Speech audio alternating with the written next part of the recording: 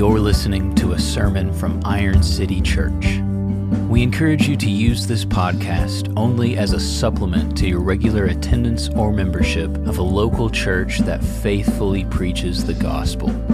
If you're in Birmingham, we would love for you to visit Iron City. See more details at our website, ironcitychurch.org. Beloved, what are we celebrating? Better yet, who are we celebrating? Not just this week, but every week we gather. Turn to Titus 2. The book of Titus, chapter 2. We're going to be looking at verses 11 through 13 tonight. Kids, you might be new to looking at the Bible, so just a heads up, the big numbers are the chapters, the little numbers are the verses, and Titus chapter 2 is on page 938 of those black Bibles around you, page 938. We're wrapping up our Advent series, so kids, last week I said that word Advent means the arrival of an important thing, event, or person, and the main thing, the main event, the main person is Jesus Christ. Christians are waiting on his arrival. As we see in our passage tonight and as we celebrate at Christmas, Jesus came once, and praise be to God, he is coming again. Are you waiting on him? Are you waiting on him? Let's take a few minutes thinking about that question from the book of Titus.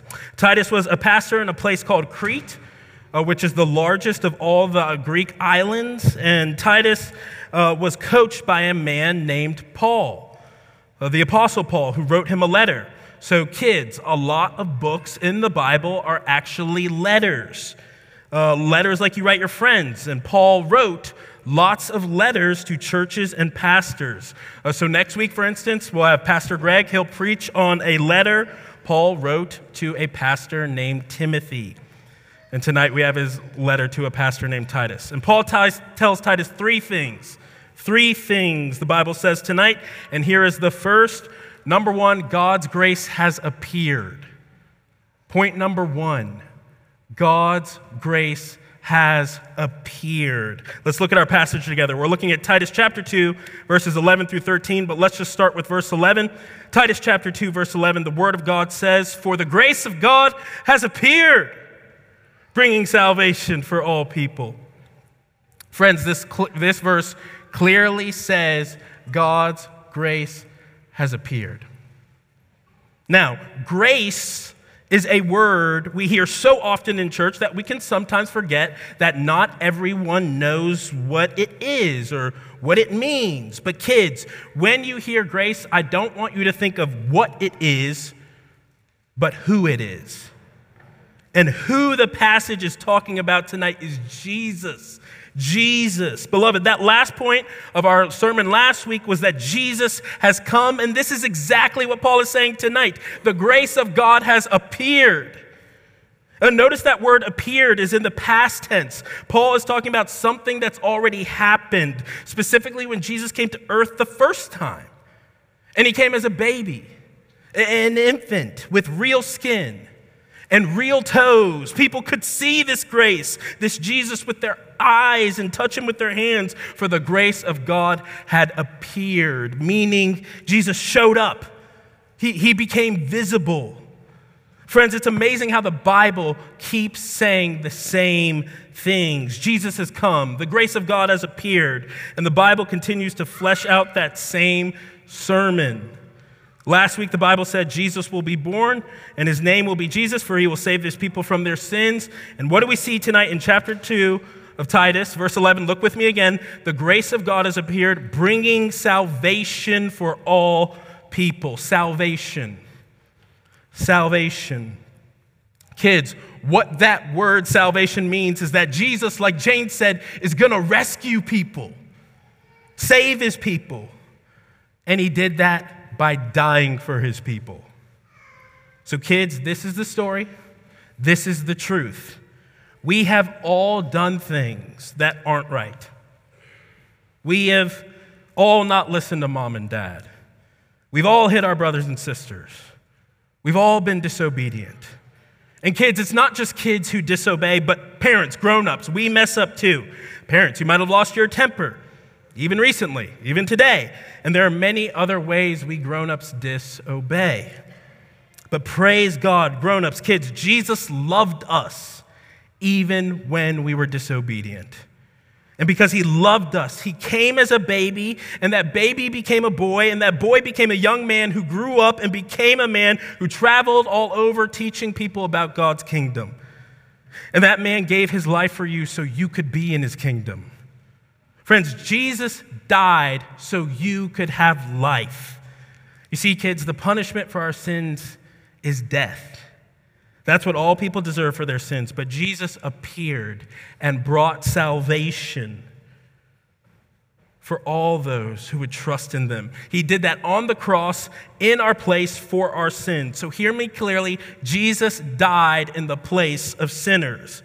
Earlier we talked about how this time of year can be sad, right? Jesus died, that's sad, but this time of year can also be happy because Jesus didn't stay dead. In fact, 3 days after he died, he was raised back to life. And kids, if you leave your sins and trust in him, you will be forgiven of all your sins for all time. You will be saved. If you want to be saved, kids, talk to your parents. Come talk to me after church. Kids, grown-ups, this is the great gift of Christmas. Salvation. And this gift is for all people. Did you see that in our verse? Look again. This grace of God has appeared, bringing salvation for all people. Now, you might be thinking, hey, Pastor, last week the Bible said Jesus will save his people. It did. But this week it's saying he brought salvation for all people. It does. Friends, what the Bible is teaching us here is that Jesus' people are made up of all different kinds of people. Jesus is not just saving people from this country or people who are this many years old or people who go to this school. He's saving all kinds of people. Matter of fact, we didn't cover these other verses, but earlier in our letter, chapter 2, verses 1 to 10, right before verse 11, Paul speaks about young men and old women and young men and old women and all these different kinds of people because Jesus is saving all different types of people, just like Pastor Dustin read about earlier. And Jesus is saving diverse people for a reason, and here it is, that we might be holy. Beloved, God's grace makes us holy. Point number 2, God's grace makes us holy. So point number 1, God's grace has appeared. Point number 2, God's grace makes us holy. Let's look back at our passage. Chapter 2, verse 11, for the grace of God has appeared, bringing salvation for all people, training us to renounce ungodliness and worldly passions and to live self-controlled, upright, and godly lives in the present age. So God's grace, Jesus, is training God's people to be holy. But Pastor Isaac, what does it mean to be holy? Great question, dear Christian. To be holy means to renounce ungodliness and worldly passions and to live self-controlled, upright, and godly lives in the present age. It means saying no to our sinful desires and yes to godly ones. That's what renouncing or forsaking ungodliness is. It is saying no, sir, to sin. So kids, next time you want to do something bad or disobedient, you look at those ugly little desires in your heart, and in the strength of God's Spirit, you say, no, sir. Can we all, grown-ups and kids, just practice saying no, sir, together? Let me hear you say, no, sir. Beloved, you're going to have to be a little bit louder if you want to scare off your sins, okay? So we're going to do this one more time. Let me hear you say loudly what you're going to say to your temptations. Let me hear you say, no, sir. Amen. That sounds like some people who want to fight sin in the new year. But we're not in the new year yet, are we? We're not in the future. We're simply in the present. December 24th, 2023. Friends, I want you to see the movement of time in our passage, from past to present. Verse 11, Jesus appeared in the past so that we might be holy in the present age. Jesus' past work leads to our holy work, our good work today. I want to be clear about this, beloved. We are not saved by good works, but we are saved for good works. We are not saved by good works, but we are saved for good works. Did you know this? Did you know Titus is a book about godliness, about good works? Chapter 1, verse 1 says, Paul wrote this letter for the sake of godliness. Chapter 2, verse 14, Jesus gave himself to purify a people for himself who are zealous for good works. In chapter 3, verse 14, Paul says, let our people learn to devote themselves to good works. Iron City Church, we want to be loving people in 2024. That's what God is doing in us, helping us do that, devoting ourselves to good works. Let me give one last thought here before our last point to encourage you. And that's to remember that while the Bible says we are to live godly lives, it doesn't say we are to live perfect lives. So friends, I want you to see that word training in verse 12. That word ends in ing, meaning this is a gerund, a present participle that speaks to an ongoing action. I give you that English lesson to say that we are works in progress. Right? When you're learning to ride a bike, you put on training wheels because you are being trained. You're still learning. Likewise, beloved, we're still learning to be godly. We're still learning to ride the bike of holiness. So don't beat yourself up when you fail, when you sin, when you fall off the bike of holiness. Rather, rest in Christ and rejoice in Christ, because the truth is you don't have to keep beating yourself up. Because Jesus was beaten for you already. He saved us, Titus says, not because of works done by us in righteousness, but according to his own mercy. Beloved, God's grace has appeared. God's grace makes us holy, and God's grace makes us wait. Third and finally, God's grace makes us wait. Point number 3, God's grace makes us wait. Let's look back at our text, starting in verse 11. For the grace of God has appeared, bringing salvation for all people, training us to renounce ungodliness and worldly passions and to live self-controlled, upright, and godly lives in the present age, waiting for our blessed hope, the appearing of the glory of our great God and Savior, Jesus Christ. Okay, so last week, the text was bookmarked by promises. She will bear a son, he will save his people. This week, our text is bookmarked by advents, the comings of Christ. The grace of God has appeared. There's coming number 1 in verse 11, and we wait upon the appearing of the glory of our great God and Savior, Jesus Christ. There's coming number 2 in verse 13. Before I go any further, let me just highlight what the text seems to clearly say here, that Jesus is God, our great God and Savior, Jesus Christ. Beloved, Jesus is God, and Jesus is coming back in glory. The first time he came humbly, the second time he's coming gloriously. The first time he came to save, the second time he's coming to judge. As the Apostles' Creed says, he will come again to judge the living and the dead. Friends, Jesus is coming again to bring his people home. When he does, at that time, there will be no second chances. Come to Jesus today if you haven't. And if you have, let me just ask, is this text true of you?